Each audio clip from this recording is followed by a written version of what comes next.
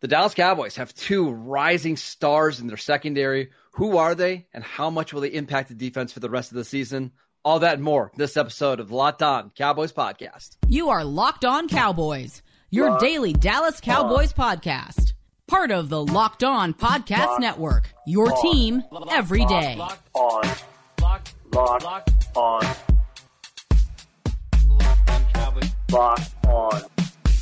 Cowboys.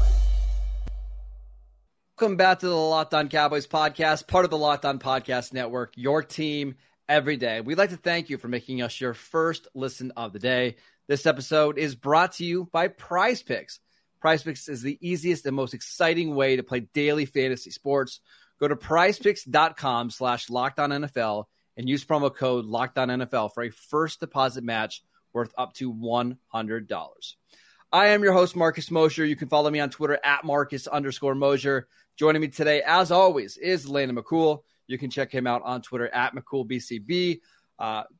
Landon, we've got a lot to talk about today. We got done watching the All-22 notes. The Cowboys' opponent in Week 2 just lost their starting quarterback. We'll get to him later in the week, but I want to start on defense with a couple players that aren't named Micah Parsons and DeMarcus Lawrence and Trayvon Diggs and Stephon Gilmore. Like some of the players that maybe everybody else doesn't know.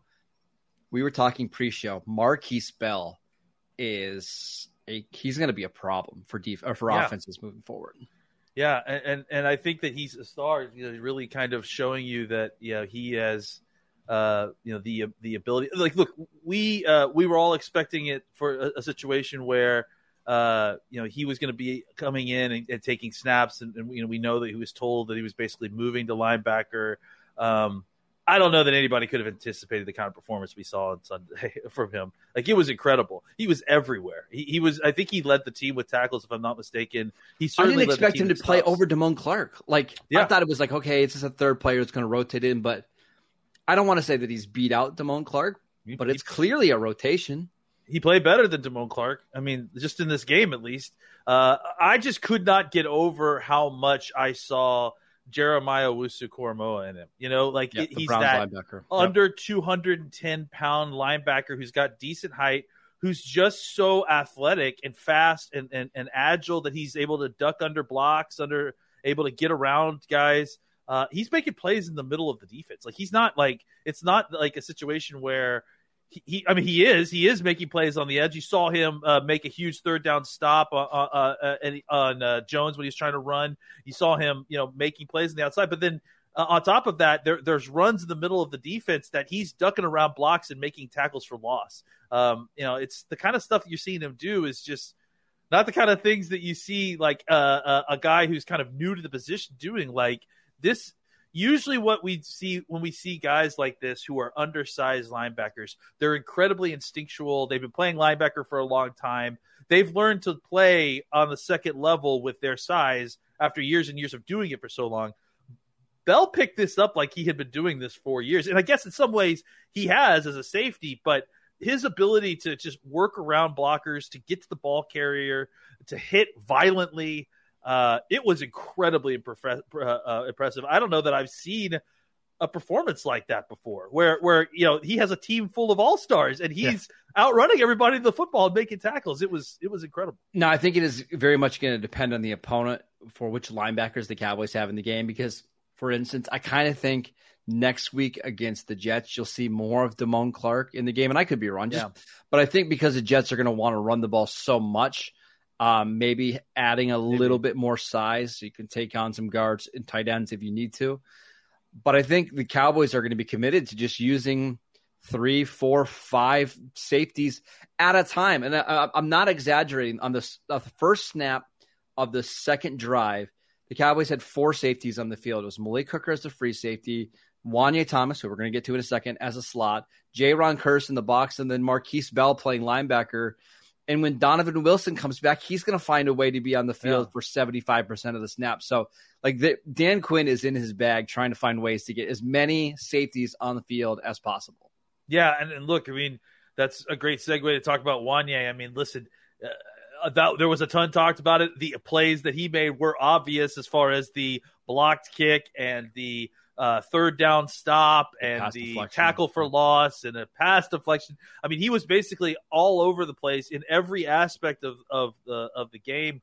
I mean, I can't remember a pair of young, not rookies, but like, first time starting safeties starting in a game together that had such a mutual impact on a defense that's filled with superstars. Like for them to kind of come out there and then make impactful plays like multiple times, not just like one or two plays. Like I said, Bell was probably the most active defender on the field that wasn't named Micah Parsons on Sunday. So it was just really incredibly impressive, and it just shows you the talent and the depth that this team has. And look, I'll make this statement now, and I'm sure it's gonna, I'm gonna get blasted for it, but this is the most talented team defense I've ever seen in my lifetime. Doesn't mean it's going to be the best. But no, it doesn't mean it's going to be the best. But it is the most talented team, top to bottom, that I've seen, period, the Cowboys uniform since I've been alive. The Cowboys had 5 safeties that played 25 or more snaps on Sunday.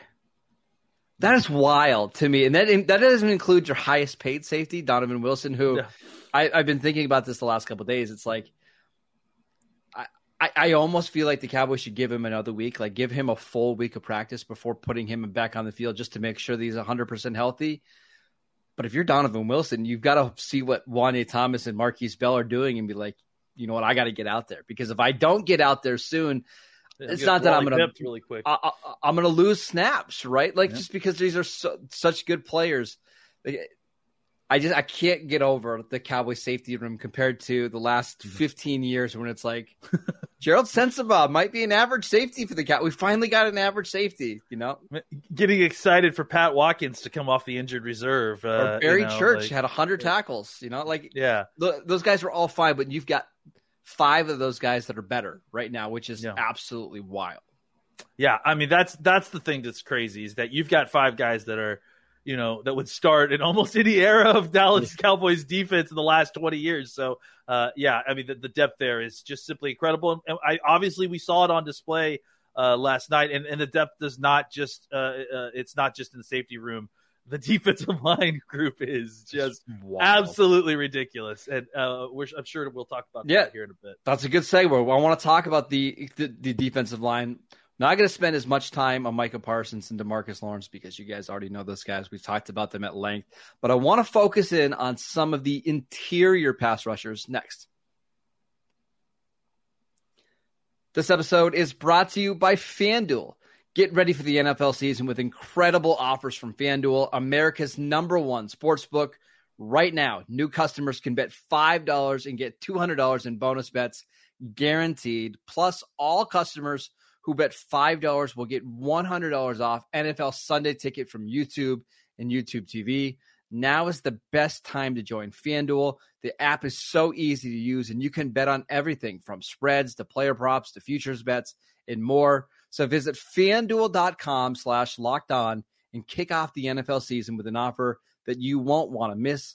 FanDuel, the official partner of the NFL.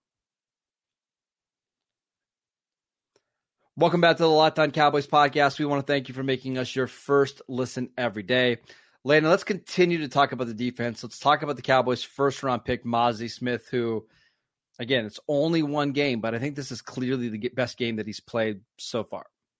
Sorry about that. The trajectory continues, right? With where we were from the preseason, he's playing better than he was in the preseason. In the preseason, he was playing better than he was in the spring, and that's what we need to see, right? We need to see a trajectory of positive play. I thought this was a very good debut for Mazi Smith. He definitely showed you some of the issues that he's continuing to have, right? He's still at times coming too upright, not getting off the ball with correct timing, but when he is getting off the ball, he's wrecking the house, and he's fighting guys. He's pushing the pocket back. It was noticeable to me when Jonathan Hankins and Mazi Smith were on the field. Yes. Whether I mean, they weren't really on the field together very often, but when either one of those two was on the field, there was a noticeable uptick in where the pocket was being reset in the interior of the New York Giants offensive line. Really quickly before we move off that. The Cowboys opened up this game with Chauncey Golston and Osa, who we're going to talk about in a second. Yeah. And you and I both had the same conclusion. Like, I understand why they wanted to have Osa and Golston on the field. It just gave them more of a pass rush. But the reason why the Giants were able to run the ball in the first drive of the game is because you really need to pair at least one of those guys with a Hankins or a Mozzie Smith, because it's just too light on the interior defensive line. Yeah, it's tough when they're in a neutral game, when the offense that they're facing is in a neutral game script, putting both of those guys out there. It's just too much emphasis on trying to get up the field. And I think Osa is obviously much better than Golston at this point at kind of fighting back through and making tackles. But Golston is just not someone who is going to be good right now at taking on double teams. Which is fine. Like, there's times to play those guys, but just not early in games together. Yeah. Well, because let me go ahead and take the opportunity right now while we're here to talk about Golston's pass rush, because it was incredible. Like when he got the opportunity to just let it go and get up the field and go after the passer, he was wrecking shop, and like he was using his length really well. He was destroying guards. So there is reasons to put Golston on the field, but I think for now still we should be a little careful about who we're pairing him out there with, especially in neutral game scripts. But going back to Mozzie and Hankins, watching them kind of throw bodies around, taking on double teams, muddying up the middle of that defense. Yep. That's really what was positive. You saw, and again, the fact that we were able to talk about Ma Bell making plays and Leighton Vander Esch making plays like that's an indication that the defensive tackles are doing their jobs, and these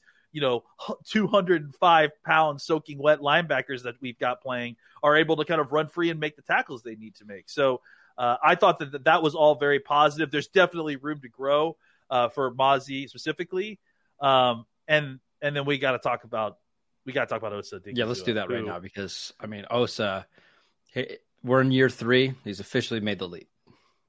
Officially, I would say outside of Micah Parsons, Osa Odighizuwa was the best player on that field last night, on Sunday night.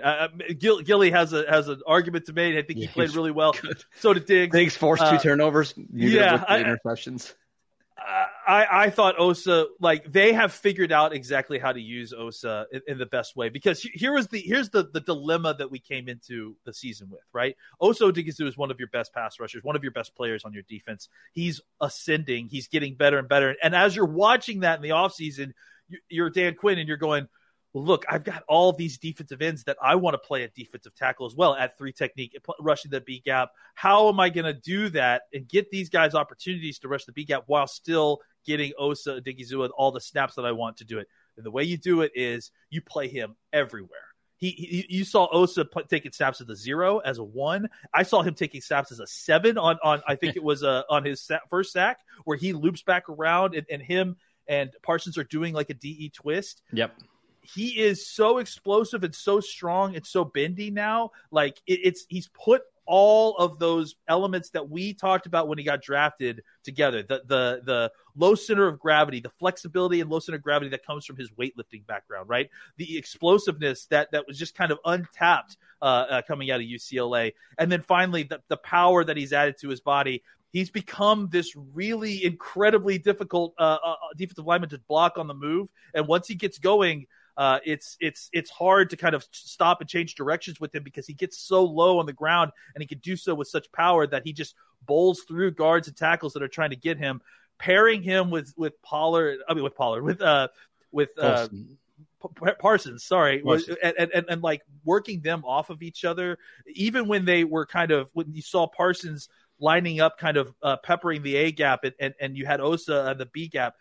Just the threat of having those two guys so quick off the ball, so quick horizontally too, it's really a nightmare for centers and guards who are trying to just keep track of everything else that's going. And it's so clear that Osa has taken a step from where he was last year, and I think he's going to push to be one of the best defensive tackles in football this season. I think he's in that echelon of maybe second tier defensive tackles across the NFL. No, I'm not saying he's a better player than Diggs or DeMarcus Lawrence or Stephon Gilmore, but he might be the second most important defensive player that the Cowboys have, because they just don't have anybody else inside that can do everything that he can do. They don't have anybody that has that kind of length and power.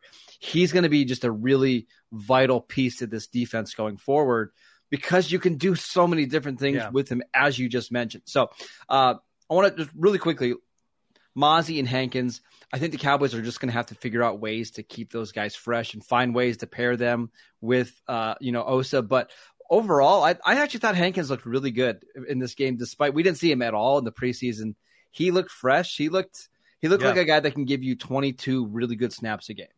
I thought both of them honestly looked very what you're expecting, what you wanted. You got about 20 snaps out of each of them, and I think that for the most part they were positive snaps for both of them.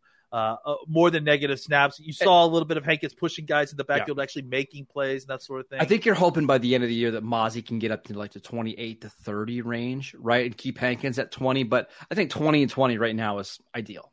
Absolutely. And you throw in a couple of snaps. They threw Gallimore in there for a couple of snaps to relieve them. It's still Gallimore. It wasn't much of a change. So, but still, to get some relief in there, I thought overall the defensive tackle group played pretty well. Yeah, I thought they did really well. Anybody else from the defense that we should mention before we head over to the offense? Dorrance Armstrong. I know we didn't want to linger too long on defensive ends because everybody's talking about him, but Dorrance Armstrong was absolutely incredible. He looks like I noticed when they released the rosters a couple weeks back, the official rosters that they released to the media, they had Dorrance Armstrong listed at 270. And I was like, what? He was 250 coming out of school. He's 270 now. I'll tell you that much after looking at him. And that's the other thing too. We didn't get to see very much of him in the in training camp. So to kind of see him now, like he looks 270, man. He's playing with power, but he still is able to run underneath the table. You saw him against Evan Neal dipping underneath the table and making that sack on Jones. So Dorrance Armstrong is another guy who I don't know how he keeps making steps, probably because he's only 17 years old still, despite being in the league for 6 years. But Dorrance Armstrong looks bigger, stronger, while still kind of maintaining that level of flexibility. Yeah, he's a guy to look out for. Not that he wouldn't be already, but he may have taken a step from where he was even last year. Yeah, and he's your third defensive end. I thought Dante Fowler played really well. Fowler was close to having a few sacks, kind of slipped at some of the top of the arc. Sam Williams still shows a lot of power. They're just loaded at defensive end, and even somebody like Junior Fehoko, a fourth-round pick this week, was inactive. That's how deep you are on the defensive line, is you can't even get a guy like Fehoko or Gallimore really any snaps at all. Yeah, it's champagne problems, baby, at our defensive line. You're going to need absolutely them, no way around it. Yeah, but that's the thing, is you're going to need these guys as the year goes on because of injuries, and we saw this last year. Like if DeMarcus Lawrence goes down, Dorrance Armstrong is ready to handle a bigger workload. I think Sam Williams is ready to take on that challenge as well. So far, so good from the Cowboys defense. Let's flip over to the offense, which had some interesting players on the field, including your guy, Hunter Lipke, I want to talk about a little bit. I want to talk about Chuma Udoga. We will get to them next. This episode is brought to you by Prize Picks. Prize Picks is the largest independently owned DFS platform in North America. It is the easiest and most exciting way to play DFS. It's just you against the numbers. Instead of going up against thousands of other players, including pros and sharks, all you have to do is pick more than or less than on 2 to 6 player stat projections and watch the winnings roll in. It's so much fun. It's so easy to play. I love testing my skills on Prize Picks in the football season. To me, it's the most fun way to play DFS. If you have the skills, you can turn $10 into $250 with just a few easy taps. Plus, there's quick withdrawals, easy gameplay, and my favorite part, so many different selections of players and stats. So you can go find any player really you want, pick their stats, pick more than, less than. So easy to do. Right now, all you need to do is go to prizepicks.com/LockedOnNFL and use promo code LockedOnNFL for a first deposit match up to $100. Again, go to prizepicks.com/LockedOnNFL and use promo code LockedOnNFL for a first deposit match up to $100. All right, Landon, let's talk a little bit about the Cowboys offense from week one. We didn't get to see them a ton because you had one possession taken away because of a blocked field goal for a touchdown. You had another one taken away because of a interception for a touchdown. So there was just limited drives. But for the most part, I thought the offense did exactly what they were supposed to do. Long drives, don't turn the ball over, score points. Absolutely. And I think that's it, right? Like, I think the reason the numbers aren't as impressive is a volume issue, right? More than anything. But look, I think the thing that I like, the high level note that I came out of, watching the Cowboys offense was that execution was extremely high. Outside of a few drops. Let's look at what we're talking about, right? Like, this is a situation. I mean, again, context is king here, right? Going into week 1, the Cowboys starting offense had not played any preseason together. None. So there was already a concern about how crisp the team was going to look going into this. You add in the fact that they're playing on the road, they're playing in the rain, and considering all those facts, the Cowboys were able to have multiple long scoring drives. They didn't turn the ball over, despite the fact that the other team was turning the ball over at a crazy rate, which, I mean, part of that was the Cowboys defense, but part of it was the condition of the ball and the field and everything else, right? They basically were playing in on and off torrential downpours, which I think it makes it even more difficult because suddenly the grip of the ball is changing in the middle of the game. And you got guys slipping all over. Even CeeDee Lamb slipped on one of his, longer plays. Like, it's really hard. So all of that considered, look at how crisp this offense was. I mean, it wasn't perfect by any stretch of the imagination, but versus what the expectation was, an offense that hadn't played together all preseason, an offense that was playing with a waterlogged football at different points. I thought that the execution on that sense, as far as getting set up, snapping the football without penalties, I think they had one pre-snap penalty the entire game or something like that. Terrence Steele's false start. I thought that was incredibly impressive, and that was noteworthy because that's certainly not been the MO of this offense for the last several years, right? They struggled to get in sync early on. They struggled to execute on a clean level in games, especially early in the season. So I think that was a very positive sign that I just wanted to bring up front. Really quickly, I say the receivers, we didn't learn a lot because the Giants defensive backs were not very good in this game and because of all the things you mentioned. So let's focus on the offensive line. Yeah. Tyron Smith did not allow a pressure on Kayvon Thibodeau. He's back. There we go. That's all we need to say there. And he looked incredible too. Like, not even just beyond that. Like, I saw another play where he had this reach block on Leonard Williams where Leonard's playing the 3. He gets across his face, turns him around, completely sheds him off of the back. I mean, it's old Tyron Smith is what we're seeing. And he's healthy for the first time in a long time. He's healthy. He's banged up still. Like, he has an ankle injury that he played through, and he was great. He looked fine though. He did come out of the game and was out for a couple of snaps. And we saw I think his shoe came off. I think that's what it was too.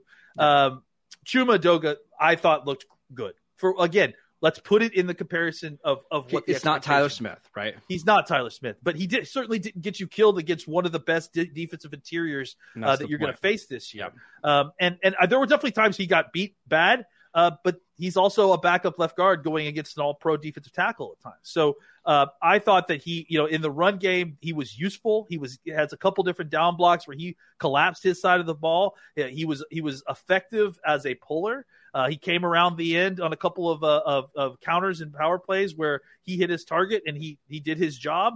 I thought he didn't get you killed, and I feel 75% better if we have to have Edoga play guard again in another game down the street. And just to be clear, of the 5 offensive linemen on the field, I think it was pretty easy to say that he was the worst. However, he wasn't so bad that you had to change your game plan or that he wrecked your offense or anything like that. And I have the exact same feelings. Like, if the Cowboys have to go a 3-game stretch with Chuma Edoga to play left guard because Tyler Smith rolled his ankle or whatever, it's not great, but I certainly don't think it's going to completely change their offense or anything like that now. We got the answer that we needed, right? That's been the thing, is we just haven't known like how it was going to look with the backup offensive line because we just didn't know who it was going to be and how they were going to play. I think we got a positive response from Chuma Edoga. Let's talk about the right side of this. Yeah, because those guys were mauling. Running to the right has returned to being the bread and butter of this offense. The Cowboys attempted 16 carries on the right side of the offensive line for 72 yards. That's 4.5 yards per carry. Okay. It just seemed like Steele and Martin picked up where they left off last season, except now I would add that you're getting seemingly, at least so far, much better blocking help from the tight ends and the C gaps, which is something that was a point of emphasis for the Cowboys this offseason. Mike McCarthy's talked about it, but you started to see guys on the edge executing their block at a lot higher rate.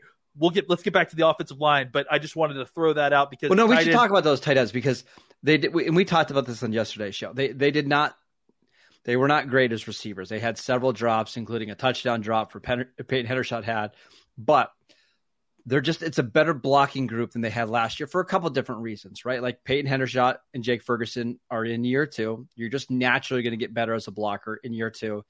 And Luke Schoonmaker is a downgrade right now as a receiver from Dalton Schultz, but I already think he's an upgrade as a blocker. Oh yeah, absolutely. Schoonmaker, if he was on this team last year, as a rookie, would have been the best blocking tight end on the team. And he probably would have been if Ferguson hadn't upgraded so much this offseason there. And Ferguson looked really good as a blocker throughout this game. You saw him a lot, mostly kind of doing a lot of split action across the formation, which, if you remember, has been a big problem for Dalton Schultz. I can't even tell you how many times we've seen Schultz coming across the formation on a zone run and just getting absolutely brutalized by defensive ends once he arrives there. That didn't happen with Ferguson. He's sealing off his guys. He's making his block. That 25-yard run to the outside was basically set up by all 3 of your tight ends. They fit their blocks perfectly. Yeah. You saw Schoonmaker down block. You saw Hendershot get up to the second level. Ferguson coming across the formation to get the kick out block to seal on the outside. And then you see that classic Pollard slalom between defenders, zigzag motion to get out and break free. It was beautiful. And I think, just to kind of see all of that fitting together so early is really, really a positive sign. And I'll just add in this one thing.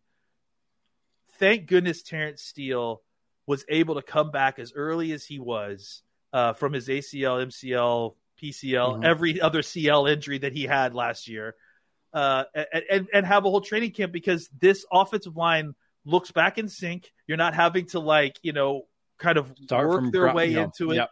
Zach Martin and Terrence Steele look like peas and carrots, like they always have been for years, and it's just fantastic. Really quick on the running backs, I know some people were wondering about Tony Pollard. I thought he looked fine, especially considering the field conditions. It was so wet. He's going to get better and better the more he plays. Not worried about him at all. No, he looked good. Look, that touchdown he scored where they were running the unbalanced run and they stretched it out, like, that was not an easy thing for him to make a dead stop, burst back up, and then burst back another direction. Like, that's elusiveness. That's what you're looking for. I think that it was wet, so I think a lot of people were kind of struggling to run at different points. But I thought Pollard looks like Pollard to me. And I just want to just add note real quick. The running back usage overall, I loved the way that they distributed. They threw in Turpin, gave him some touches. I'd love to see Vaughn get a couple more touches, but I think it was exactly how we've called for it, right? That you actually got Dowdle as running back 2, and then you distribute all the rest of the carries to a variety of other guys. Well, and that's just what I was going to say before we go is I watched the Eagle-Patriots game on Sunday afternoon, and then I watched the Cowboy game, watching Rico Dowdle run, and it's pretty clear. And again, I'm not saying this just to say it, but it's pretty clear to me the Cowboys upgraded at that number 2 running back spot from what they had last year. There's just so much more explosion that they just were lacking last year when Pollard wasn't in the game. Yeah, and Dowdle, as where he is in his career, is just a more explosive option than Ezekiel Elliott, right? Like, there's other elements that Zeke gives you, but as far as explosive run game, the Cowboys' running back room is so much more explosive than it was last year. Yep. Now the question is, can they execute the other wide variety of tasks that are going to be asked for them throughout the season? And that's what we're going to see. We've got a young group, but there's tons of upside there. Last thing before we go, Hunter Lipke, not just a running back who can block a little bit, lined up a lot as a fullback in this game. I've got to imagine his usage is going to grow as the season goes on. Yeah, seeing him go out there and dig a linebacker out, not just kind of shield him off, but actually full on give him a face full of helmet. That was impressive. That was what we wanted to see out of a guy playing fullback. You also saw him going out into the flats and everything. Lipke is going to be a part of this offense, I think. All right, that is it for today's show. We want to thank you for making Locked On Cowboys your first listen every day. Every day is tomorrow. We're going to answer your Twitter questions, so make sure you send them in to me at Marcus_Mosher. Go follow Landon on Twitter at McCoolBCB. We are free and available on all platforms. Go check us out on YouTube, and we will see you right back here tomorrow.